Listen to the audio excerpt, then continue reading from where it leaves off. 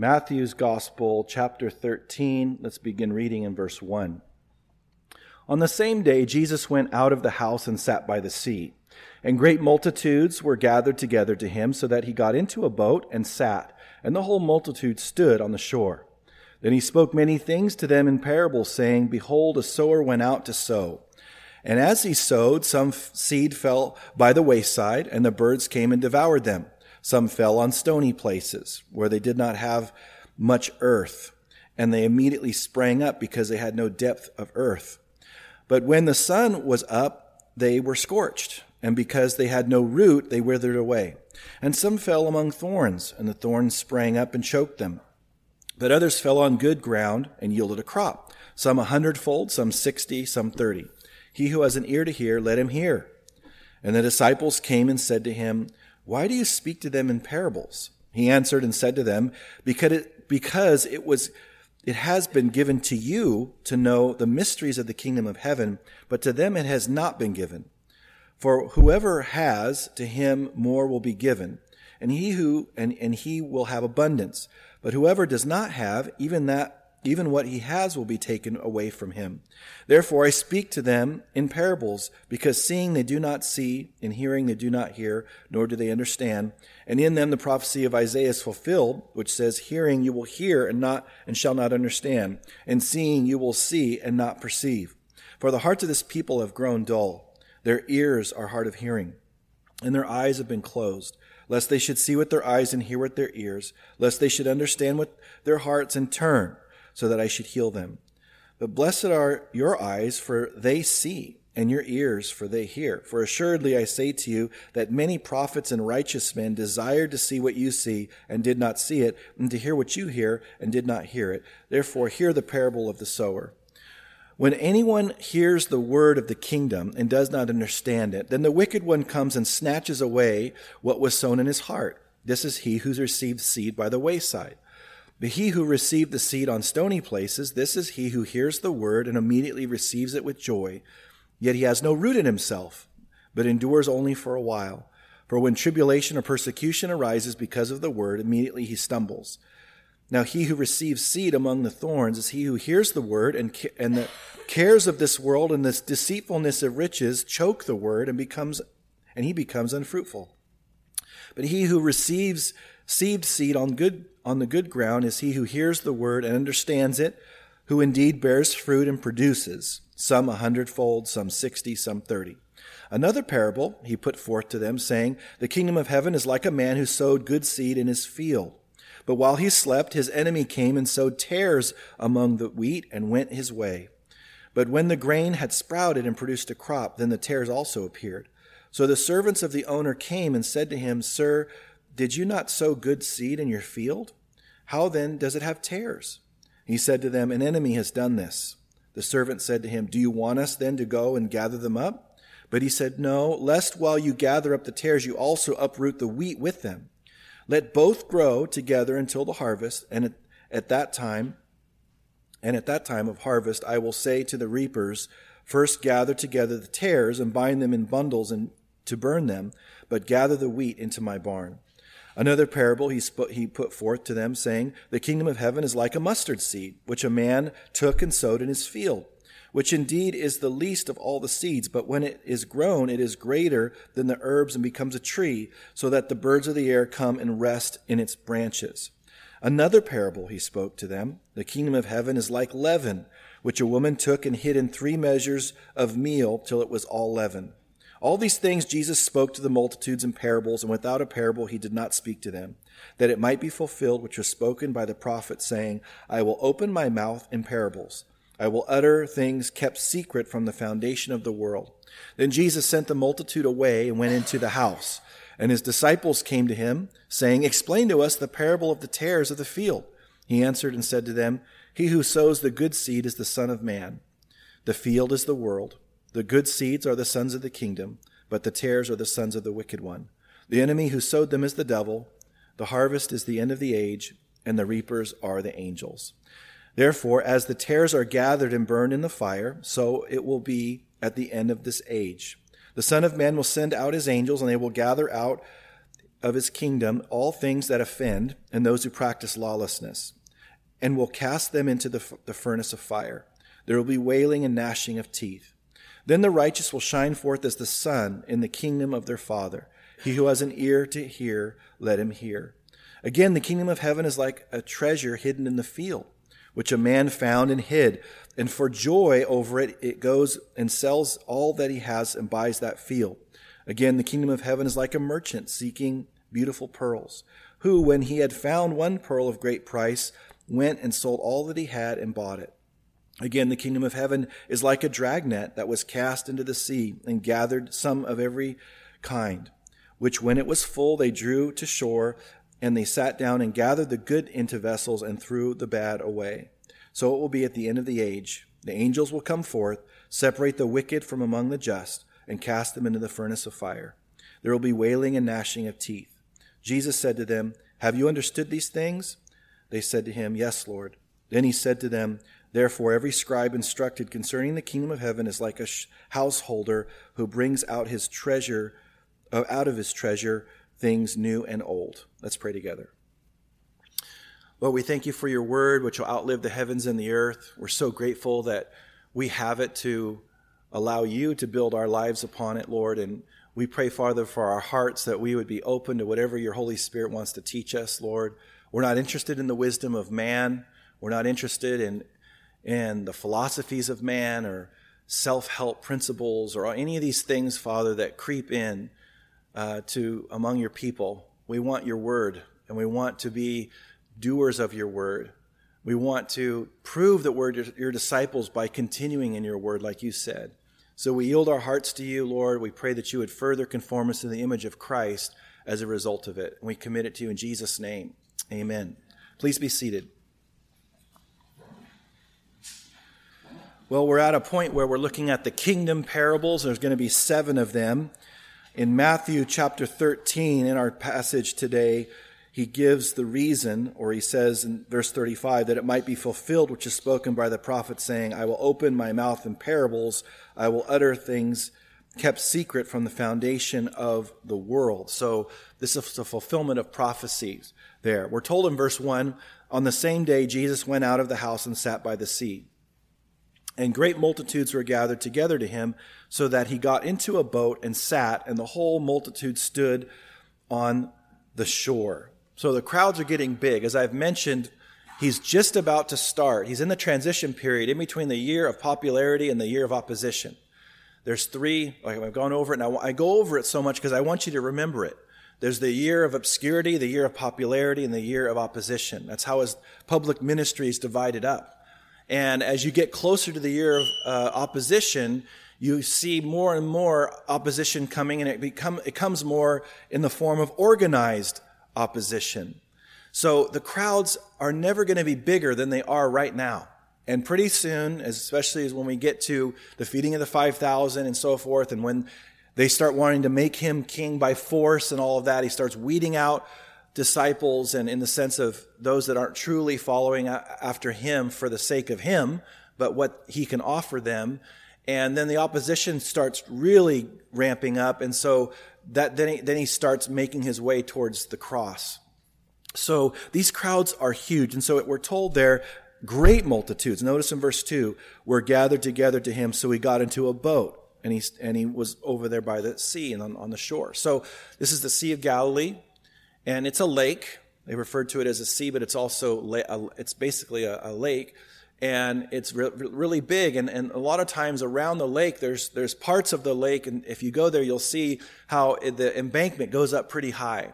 So he could have had all these multitudes, thousands of people sitting there, even without it being like an embankment. He could have done this because of, of course, being God, and he can project his voice. But in that part of the world, especially, your voice really carries. You have to be very careful what you say when you're in Israel, because you can hear a long ways away. It's just the way that it is.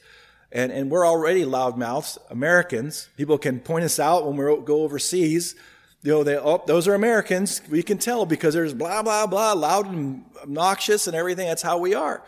And so you can hear every little thing. And I had some pretty interesting experiences in Israel with people hearing things. So Jesus knows that the best place for him to be so that they can hear is in that boat. And so he gets in that boat. And so they stood on the shore there so he could preach to them. And then we're told in verse 3, then he spoke many things to them in parables. So we're going to stop there before we read the rest of the verse and want to talk about what a parable is. A parable is, there's two words that make up the word parable. First is para, which is a preposition that means alongside, and then there's the other part which is balo, and that means to throw or to cast. So it means to cast alongside. And basically what it's doing is it's putting something, you want to learn something new, so the teacher puts alongside something you're already familiar with, something that you're not familiar with, and because you're familiar with one stream or one thread, you can relate well to the other part that you're not familiar with. You can make correlations and better understand it. So that's why it's called a parable. And they're not new. Jesus wasn't the first to teach parables. It was very common for the rabbis to teach in parables. Of course, they never taught like him with parables at all. But this wasn't uncommon. And it's important for us to know, as students of the Bible, that parables usually only have one main point. You know, Pastor Chuck Smith used to say that you shouldn't teach parables till you've been in the ministry for 30 years as kind of a tongue-in-cheek thing. And I'm definitely not qualified for that. But you can get in a lot of trouble with parables, especially if you're trying to make every part of the parable like a separate doctrine and, you're turning things into this and that. And there's really one main point to a parable. And there's other things you can learn from it, but usually there's one main point. And that's good for us to know as Bible students. Because if we're ever in front of a teacher that has, 14 points to a parable, we need to have our antennas up and we're, testing what he says by Scripture and putting aside the things that are not of the Word of God. So now the disciples here are going to ask him why he is speaking in parables, and a parable is designed to do two things. It's designed to reveal truth to receptive hearts, but equally they are designed to conceal truth to non-receptive hearts. So on the surface, for these verses that he quotes from Isaiah, it could appear that God's using favoritism and he wants certain people to understand and he wants other people to not understand and keep them deceived. That's not what it's really talking about. It's a reflection on the heart. The heart is the thing that decides if they can understand the truth of what he's saying or not. So whether or not you understand and yield a parable's meaning says more about you than it does the parable or the person teaching. When crops don't grow, when you're a farmer and your crops don't grow, it's usually not the fault of the seed. It's usually something else. And likely it's the soil or something else regarding the soil. It's not usually the fault of the seed. And it's the same with spiritual truth, with the Word of God. The Word of God, there's nothing wrong with the Word of God. We don't even have to pray for God's Word to be powerful. We don't have to pray for it to be, it's already what it is. It's already powerful. We have to pray for our hearts to be receptive, to be open to what he wants to teach us. So it has to do with our hearts. And that's why he says, whoever has ears to hear, let him hear. It's not merely speaking about our ears, our physical ears. It's talking about the ears of our heart, our perception. There's other parts where Paul talks about that the unbelievers cannot perceive spiritual things because they're spiritually discerned. But we can because we have the Holy Spirit inside of us and teaching us and illuminating the truth to us. So we have to understand that as we grow in our walk, God is calling us and wanting us to grow in our capacity to receive spiritual instruction. But that is going to depend upon how our hearts are receptive, the receptivity of our hearts.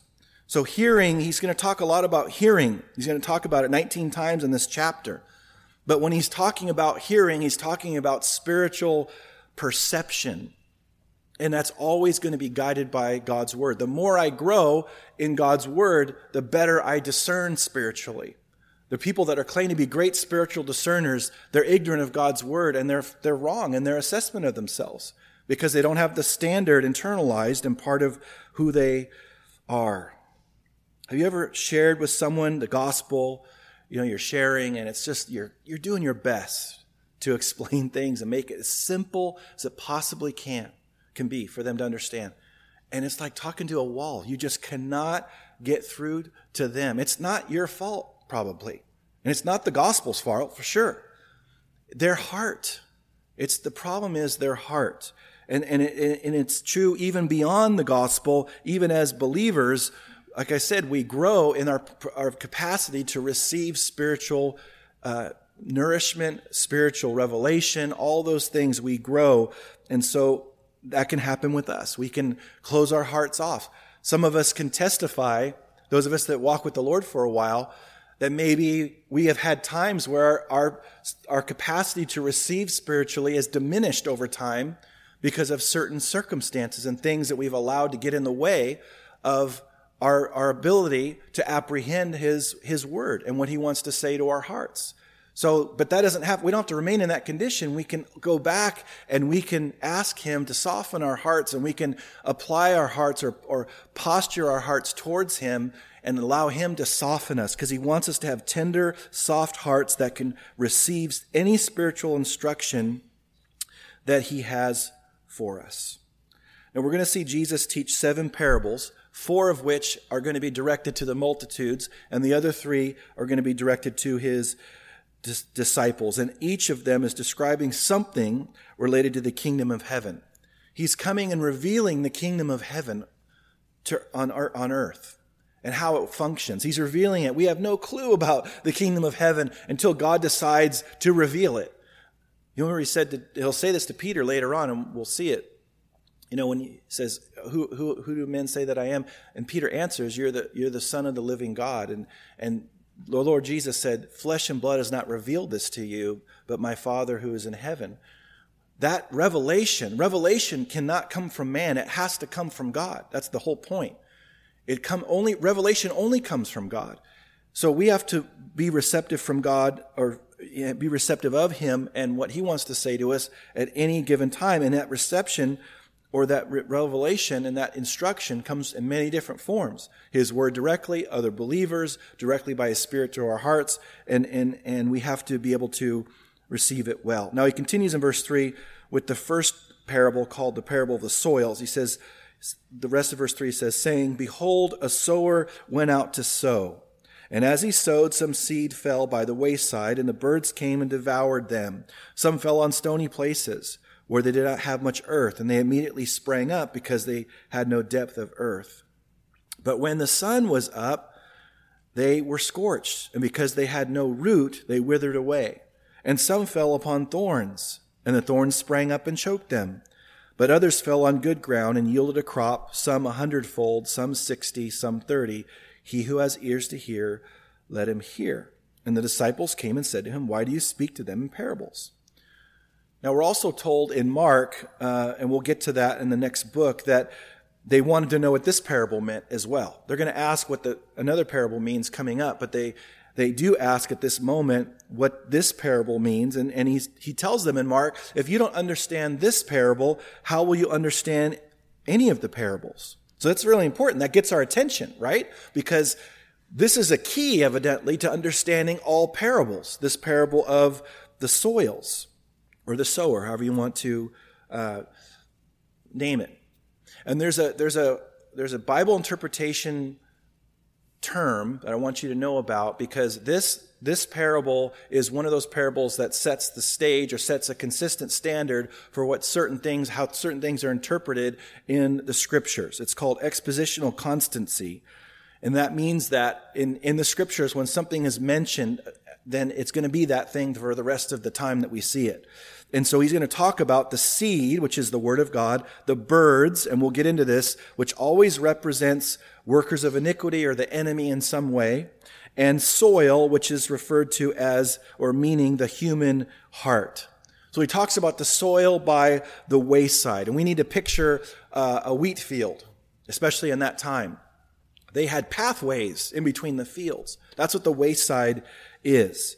There was foot traffic, and people walked on it all the time, and animals walked on it, of course. And so it's a picture of a heart that's hardened, because if you're walking on a path, you compress the dirt of that path over time. If you ever go into the fields anywhere else, I mean, even in any farmland, you step on the part of the ground that is the place where everything grows. The ground is very soft, and you can kind of sink down in it. But if you walk on the path, it's harder, and it's compressed down. It's a perfect picture of the hardened heart. So this seed is on the soil, but not in the soil, really. Now, and then he's going to talk about the soil on stony ground, and that's where there was dirt on top of layers of rock and so forth, and the hearts here are soft, but they're shallow. And so the seed is in the ground, but not down in the ground. It's on inside, but not down deep in the ground. And then he's going to talk about the soil crowded with thorns. It's talking about the crowded heart. So you have the hardened heart, you have the shallow heart, and you have the crowded heart. And that kind of heart, or that kind of soil, is where the seed is in and down, but it doesn't come up because it's competing with other things in the root system and so forth. So these are the kind of hearts he's talking about.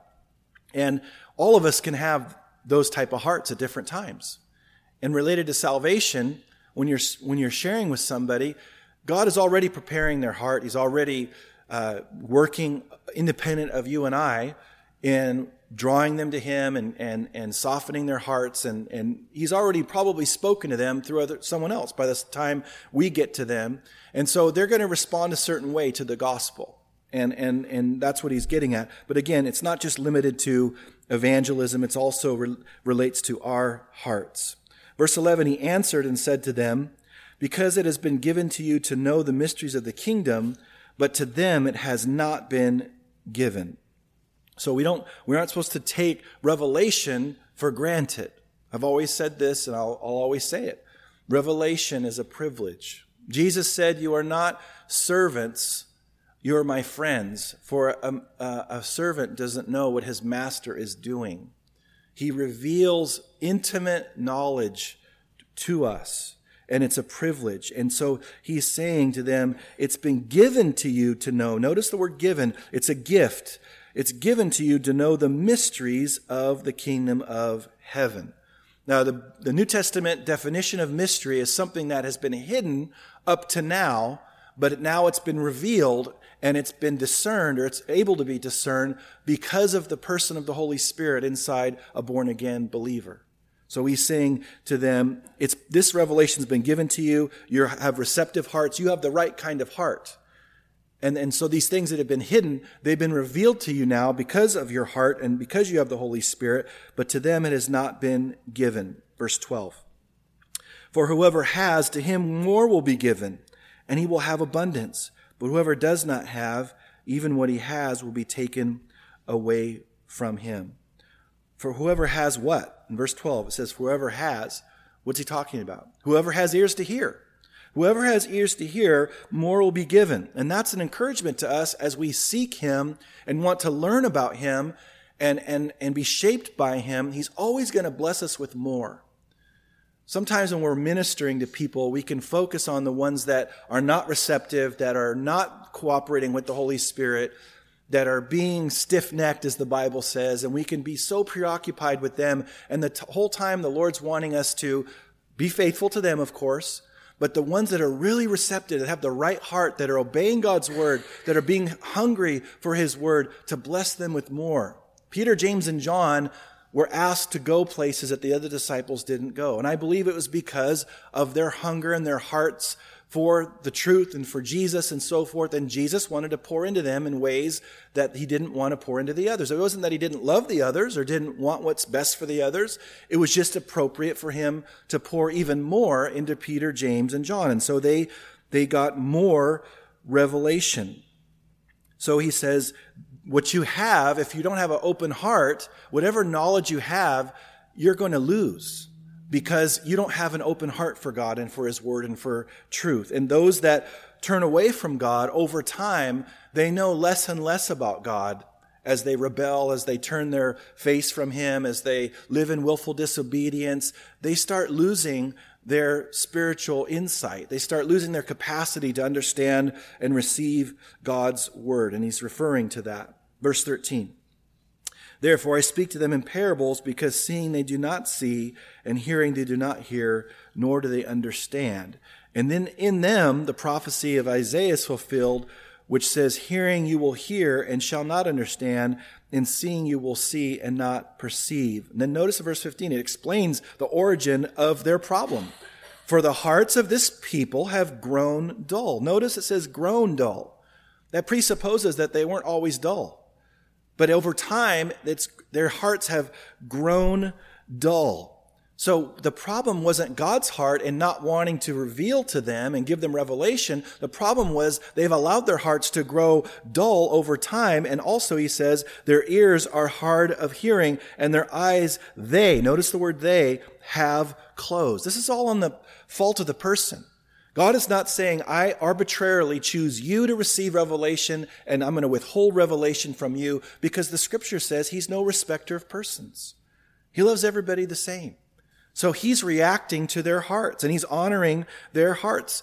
You know, with Pharaoh's heart was hardened, and God, if you look at the Hebrew definition, Pharaoh's heart hardened his heart, and then you look at the Hebrew word for what God did to his heart, and it's the word for set. So he hardened his heart, God set his heart. It's basically, he further hardened or put into place what Pharaoh had already began in his own heart. So God was reacting to what Pharaoh had done to his own heart. Now we're in the middle of verse 15. Lest they should see with their eyes and hear with their ears, lest they should understand with their hearts and turn. That's what God wants for all of us, to turn. That means to repent, so that I should heal them. Verse 16. But blessed are your eyes, for they see, and your ears, for they hear. For assuredly I say to you that many prophets and righteous men desired to see what you see, and did not see it, and to hear what you hear, and did not hear it. Verse 16 says, we're blessed. We're blessed to know and to perceive and to have learned what we have learned. And we can treat it as such a non-valuable thing.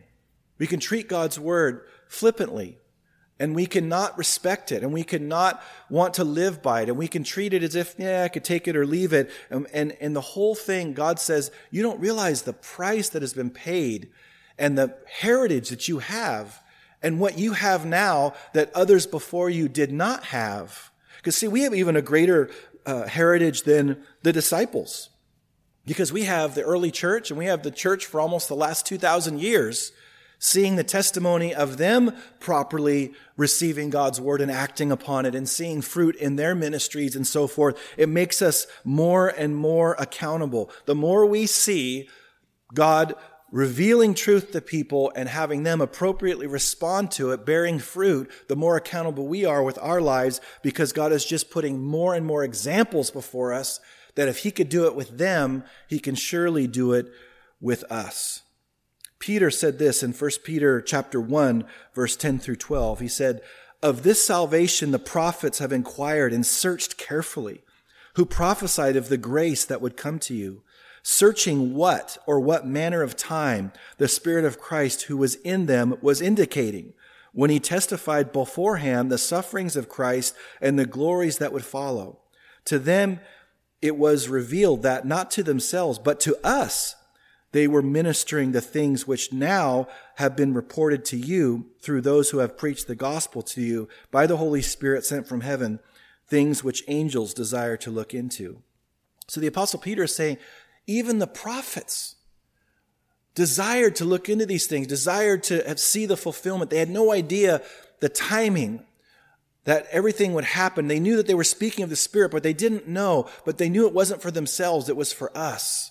What a privilege. God wants us to appreciate his revelation of truth and to not just know it mentally or give mental assent to it, but he wants us to live it out. by his grace and by his power. Verse 18, therefore hear the parable of the sower. When anyone hears the word of the kingdom and does not understand it, then the wicked one comes and snatches away what was sown in his heart. This is he who receives seed by the wayside. So again, the first type of heart is the hardened heart, the pathway that was walked upon and was compacted. And then the birds would come and they would easily be able to access those seeds because they weren't in ground, they weren't under the ground. They were just on the surface there. So they had access to it. And often people with the hardened heart, God will allow certain things to happen in their lives because he doesn't want them in that condition.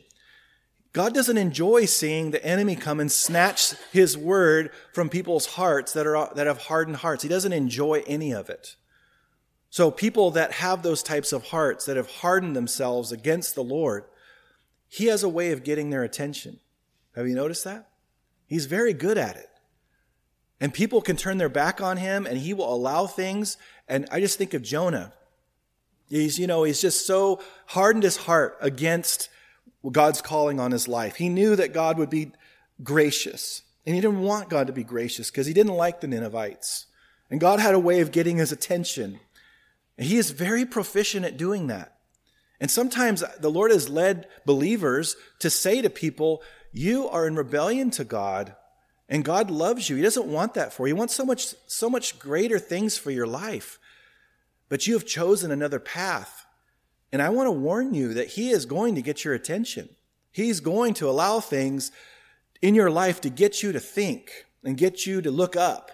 And I see people regularly that are in a state of rebellion to God. God is allowing things in their lives and they're having a lot of close calls with family members, with themselves, and just by the skin of their teeth, they're saved from it and they don't get the point. They don't get the understanding that God is trying to get their attention, that his relationship with them is so much greater and more important than anything else they can imagine. And he is graciously allowing them to reap what they've sown or to allow things to happen in their lives so that he gets their attention. How many of us came to Christ because God was getting our attention in some way?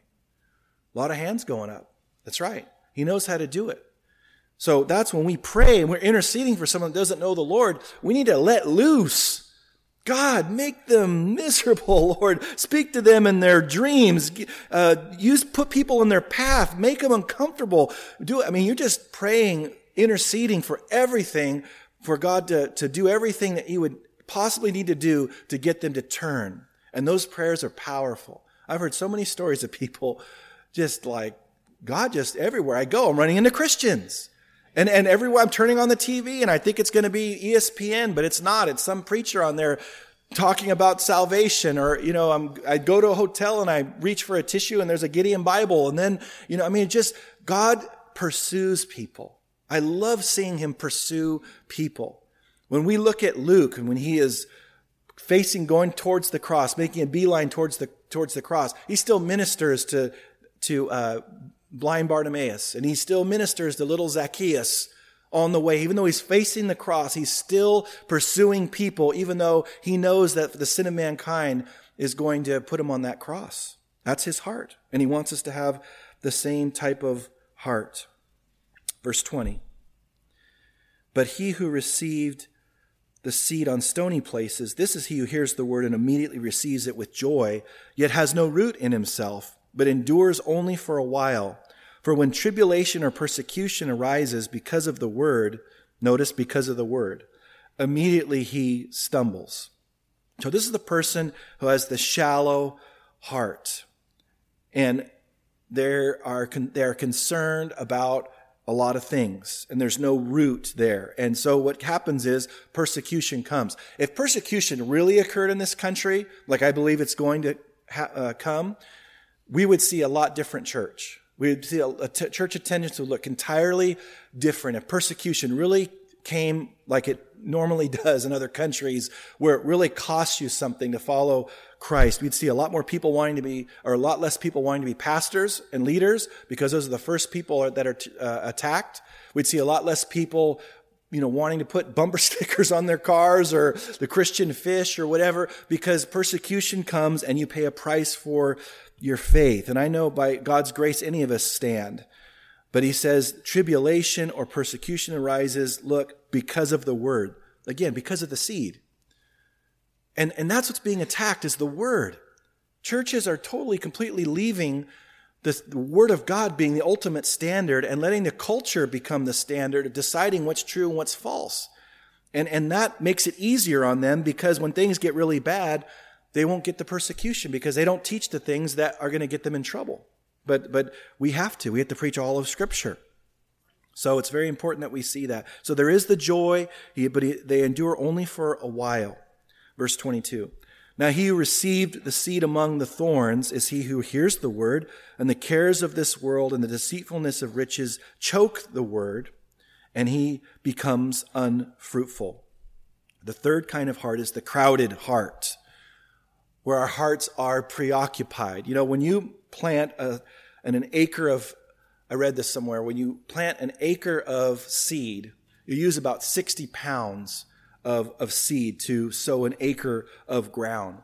But in an average field where there's weeds and so forth, there's like 3,000 pounds of seeds of weeds and so forth and everything else. And so it's a perfect picture of our heart. Our heart can be very, very crowded because the cares of this world, and it means to be pulled in different directions. When Christ was in the middle of crowds and he said that he was crowded out, or the throngs of the people affected him, that's the same word that was used as we see here, the choke there. And he becomes, notice again, becomes something, becomes unfruitful. Doesn't mean that he was never fruitful. He says that he becomes unfruitful. Maybe some of us here today, we were very fruitful at one time. But we have allowed things to come into our lives, and it's choked out the ministry of the word in our hearts, and now our lives are not what God has called us to be and to do. And he has so much compassion and hope and grace for us, but we still need to recognize our sin. We still need to recognize that we have allowed those things. What is the master passion of your life? If it's not God, anything other than God that's our master passion is idolatry. And in different parts of the New Testament, he says, flee from idolatry. And we think, that's just the people that had the little statues and, really had legitimate idols that you could carry around. But an idol can be anything. An idol can be a relationship. An idol can be a hobby.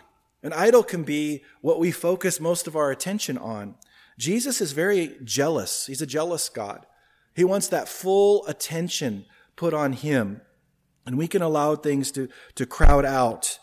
And he talks about the deceitfulness of riches, and that really hits close to home. Because we have a very prosperous nation, and we can think that we're struggling when really we live about 95% higher than the rest of this whole world. And he says there's a deceitfulness. What is the deceit? It's the deception that riches will bring fulfillment, and more riches will bring more fulfillment. Paul wrote to Timothy, and this is good for because Timothy was a pastor, and it's good for any pastor, it's good for any believer. But he said, those who desire to be rich fall into a trap and a snare, and they pierce themselves through with many griefs. And so we have to be careful about that. Money is not the root of all evil. It's the love of money that's the root of all evil. So we want to keep up with the Joneses or the Rodriguezes or whoever else is next door to us. And the grass is always greener on the other side, until you have to fertilize it and take care of it and all of that. And it's a mirage. It's deceitfulness to think that if I just have this, I'll be happy. If I just have this relationship, I'll be happy. And God wants to be to us first what we think that other person or thing will bring us. I can't be happy unless I'm in a relationship. That's not true. Paul didn't have relationships like that. And everybody has a different calling. He says, if possible, it's better to not even be married. But we know that most of us don't have that, haven't been given the gift of celibacy. But he doesn't want us distracted. He doesn't want things to compete against the full focus being on him. Because his priority, and we've seen this already, is fruitfulness. And he's going to get to that. Verse 23. But he who receives seed on the good ground is he who hears the word and understands it, who indeed bears fruit and produces some 100-fold, some 60, some 30. The first thing I want to mention is that just like any seed, what it produces is always much more than what it is.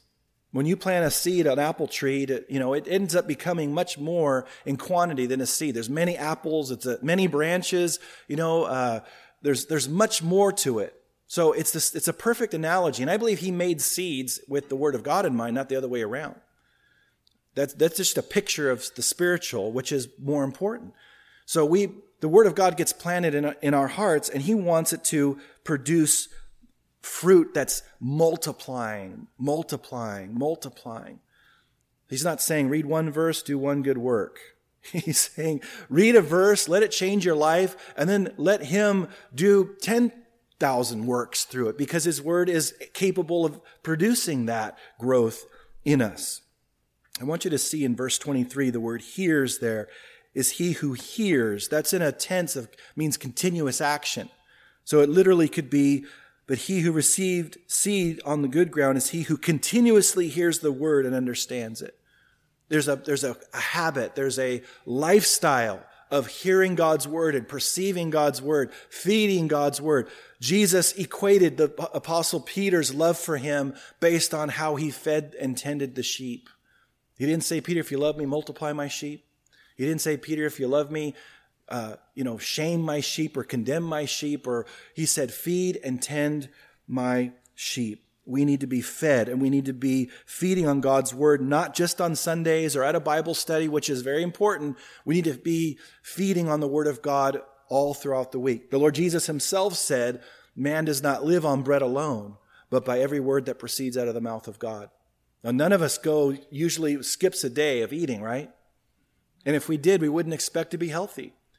So why do we think that we're going to be spiritually healthy when we're not feeding on God's word on a daily basis? It's a deception. It's not going to happen. Disciples take up their cross daily and follow him and commune with him and feed on him every single day, because he's called us to live a supernatural life every single day, and we cannot do it in the power of our own strength. Jesus said in John chapter 15, verse 5, apart from me, you can do nothing. There you go. You finished it for me. Verse 24, another parable. Now, before we move on, when he says another here at the beginning of these verses or these parables, it means another of the same kind. They have a word that says another of a different kind, heteros. We get our word heterosexual from that. But this is the word allos, which means another of the same kind. So it's linking these together by saying another. He says he put forth to them, saying, the kingdom of heaven is like a man who sowed good seed in his field. But while men slept, his enemy came and sowed tares among the wheat and went his way. So in the thorns that he talked about previously, those are just there. They represent just this world and the things that come in and compete against our growth and so forth. But these tares are something malicious that someone has intended for evil in our lives, and that's the enemy. And tares are darnel grass. And it only grows among other crops. It won't grow by itself. It's interesting how that's true. And it's the same with tares. They only grow among God's people. In the beginning, this darnel grass looks just like wheat. You can't tell the difference. Looks just like wheat. But then when it grows up and it's fully mature, then you can see the difference. And it produces a fungus. And if you eat it, you can get really, really sick. And so it's talking about the enemy coming by night and secretly sows these tares among the wheat. And so these false believers, God is warning us that the enemy is going to sow false believers among us. The Apostle Paul warned the leaders of the Ephesians, the elders of Ephesus, I'm trying to say it right, on the island of Miletus, and he warned them, saying that men will come not sparing the flock, even among your own number, they will come and gather disciples for themselves. And didn't I warn you night and day for years with tears? So there is these false believers that Satan sows, and it's not just the fact that they're in the world, that's true, but they're among us. And so he's trying to warn us about that. And he says, but when the grain, verse 26, but when the grain had sprouted and produced a crop, then the tares also appeared. So the servants of the owner came and said to him, Sir, did you not sow good seed in your field? How then does it have tares? Don't we ask that question? God, isn't your church supposed to be pure? Why does your church have things in it that isn't right, that people that aren't legitimate? And he said, verse 28, to them, an enemy has done this. The servant said to him, do you want us then to go and gather them up? But he said, no, lest while you gather up the tares, you also uproot the wheat with them. But let both grow together until the harvest, and at the time of harvest I will say to the reapers, first gather together the tares and bind them in bundles to burn them, but gather the wheat into my barn. So again, they look the same. Now, why would the enemy sow professors or false believers among us? Because of carnality, because sin, and he's going to get into it later with leaven in one of the parables. Sin is like leaven, it spreads. And that's why when someone is especially engaged in sexual immorality and they're unrepentant, that we're told to remove them from the fellowship until they repent and then welcome them back in, because sin is it spreads like cancer. And so Satan knows that.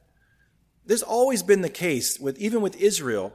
You can't, when they're following the Lord and staying true to him, they can't be defeated from without. But they can be defeated from within with sin when they start compromising.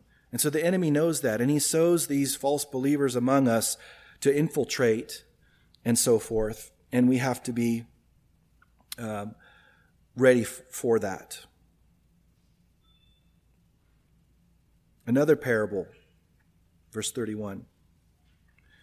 He put forth to them, saying, the kingdom of heaven is like a mustard seed, which a man took and sowed in his field, which indeed is the least of all the seeds, but when it is grown, it is greater than the herbs and becomes a tree, so that the birds of the air come and nest in its branches. So again, another of the same kind parable. He's talking about the kingdom of God here, and he's talking about because the theme is the tares. He's already talking about those that infiltrate, and he's talking about malignant growth here, because birds are always, I don't know if you're a bird lover, don't take this personally, but the birds are a picture of the enemy in Scripture. It's very consistent. And so it's saying that there's a malignant growth that occurs because of that which is false or that which is pretending to be legitimate, that causes something to grow malignantly, the kingdom of God, or what appears to be the kingdom of God, so that even birds of the air come and nest in its branches. And he continues that theme in verse 33. Another parable he spoke to them. The kingdom of heaven is like leaven, which a woman took and hid in 3 measures of meal till it was all leavened. Now, leaven is always a picture of sin in the Bible. Jesus warned about beware of the leaven of the Pharisees, which is hypocrisy. So he's saying that the kingdom of heaven, that this is what happens, that the false comes among the true church and infiltrates and attempts to influence it through sin, and there's the danger associated with it. Verse 34, all these things Jesus spoke to the multitudes in parables, and without a parable he did not speak to them. So that's the first 4 parables. Now the last 3 is for disciples. He says, verse 35, that it might be fulfilled which is spoken by the prophet, saying, I will open my mouth in parables. I will utter things kept secret from the foundation of the world. Then Jesus sent the multitude away and went into the house. And his disciples came to him, saying, explain to us the parable of the tares of the field. So they had already asked, we know this from Mark, to explain the parable of the soils. But now they're asking to have the parable of the tares explained. And so he answered and said to them, he who sows... This is funny to me because of, how blunt and direct Jesus is. He's speaking through parables, and he's allowing people to understand, who have a heart to understand, and so forth. He's concealing things with people who do not have a heart for truth, and so forth. And when he wants to be just plain and simple and direct and blunt, he can do it. Because look, he just says, the field is the world, the good seeds are the sons of the kingdom, the tares are the sons of the wicked one, the enemy who sowed them is the devil, the harvest is the end of the age, and the reapers are the angels. And he's just like plain as day, just explaining to them. Therefore, as the tares are gathered and burned in the fire, so it will be at the end of this age.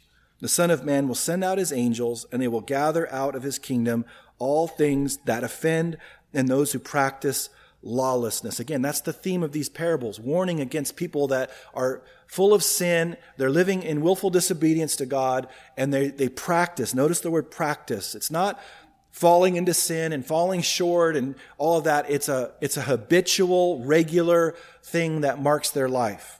Who practice lawlessness. Verse 42, and will cast them into the furnace of fire. There will be wailing and gnashing of teeth. This is one of 7 times where Jesus uses this term, wailing and gnashing of teeth. And out of the 12 times that hell is referred to in the New Testament, Jesus uses it 11 out of the 12. Jesus spoke more of hell than he did about heaven. But you don't see that on Christian television, on some teachers. You'd never know that God is going to send people to hell. That there is going to be a judgment, that he's going to open the Lamb's Book of Life, and anyone's name who's not found written in the Lamb's Book of Life is going to be cast into the lake of fire. There's no mention of that. There's no mention of repentance. There's no mention of sin. And it's sad because there is real eternal consequences to how we receive Christ and how we receive his word. But notice what he says about us, verse 43. Then the righteous will shine forth as the sun in the kingdom of their Father. He who has ears to hear, let him hear. At the Transfiguration, Jesus unveiled himself a little bit and revealed him in his glory. Not fully, but he did.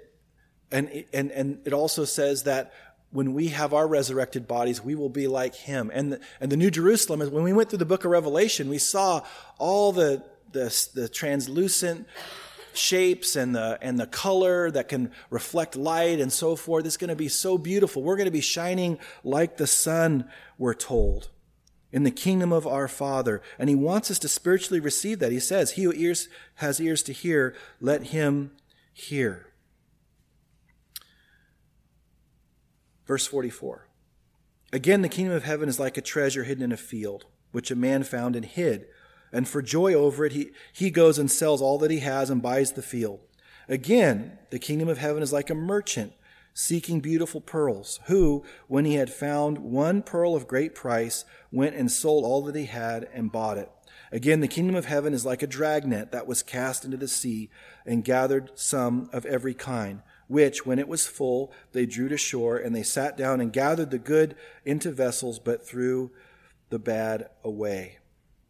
So these people debate on, is this God looking at the treasure of the church and how much he treasures man? Or is this man looking at the kingdom of heaven and recognizing the opportunity to have communion with God and be a part of the kingdom of God and treasures the kingdom of God? I don't think it has to be one or the other.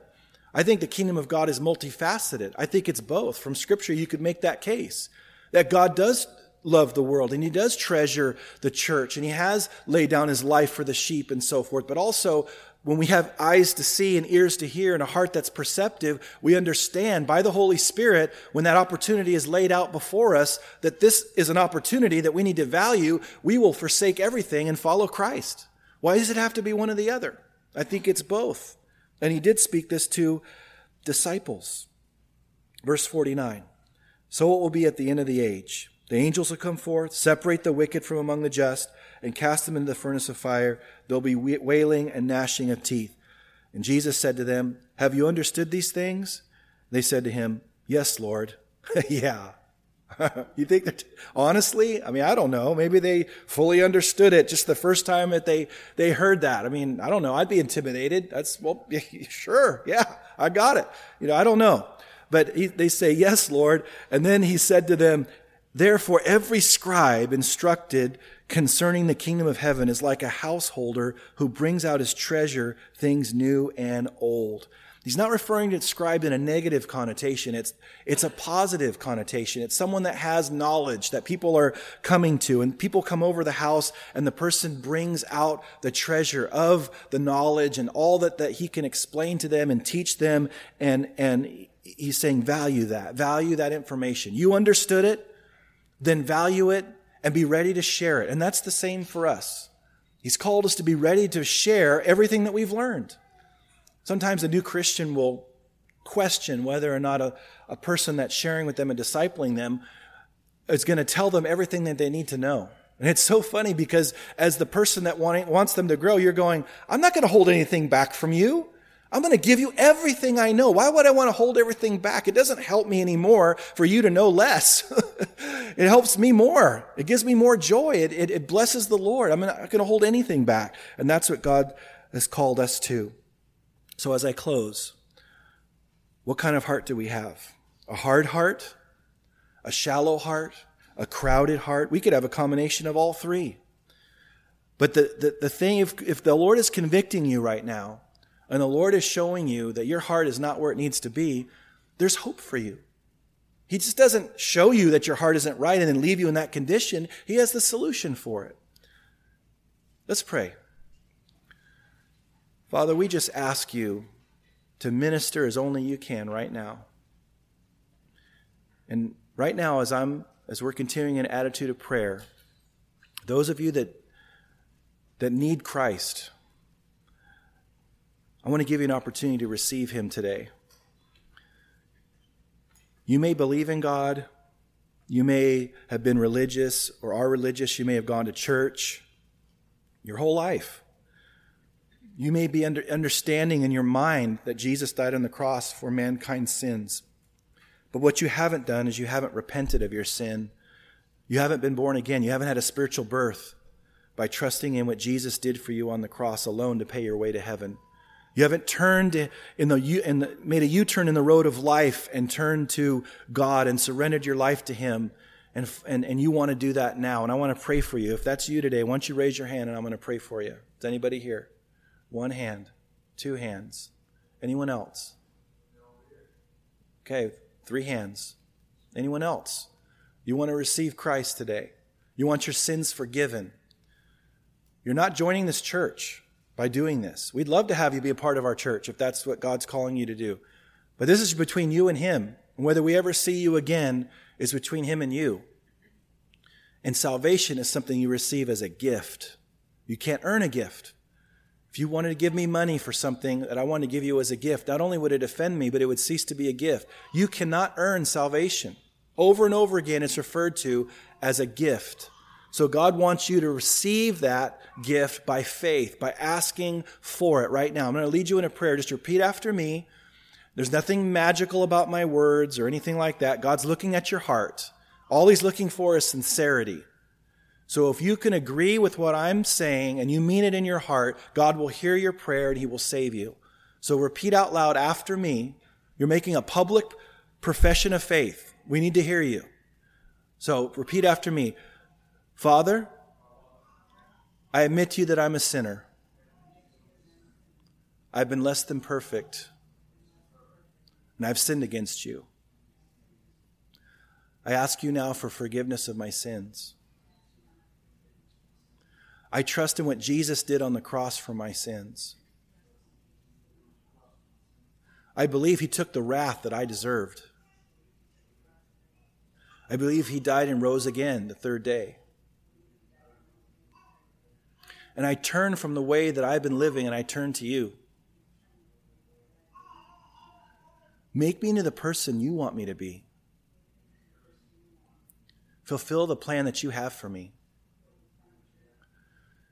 I ask you for the free gift of eternal life now. In Jesus' name I pray. Amen. Now let me pray for you. Father, I pray for these 3 that have trusted in you. You've seen their hearts. You said that if anyone knocks at the door, or if I knock at the door and anyone lets me in, I will come in to them and dine with them. You said that you would answer that prayer, Lord. And I pray that you would encourage them, help them to know that how valid their salvation is not based on what they feel or what they don't feel. that your word says you would come in if they ask, and they've asked. So thank you, Lord, for saving them. Thank you for forgiving them of their sins and giving them a new life and helping them to realize the plan that you have for them as that unfolds day by day. Protect them from the enemy, Lord. Protect them from the attacks of the enemy. Give them a supernatural love for your word.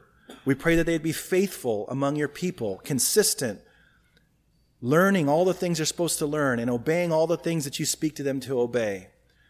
I pray, Lord, that they would be rooted deeply in you to bear fruit for all eternity, fruit that remains. We thank you for saving them today. We pray that you would come upon them by your Spirit, baptizing them with your Holy Spirit, overflowing them with your Holy Spirit. And help us to know, Father, how to reach out to them and love them and help them in any way that we can, as long as you give us the opportunity. We thank you and we yield it to you in Jesus' name. Amen.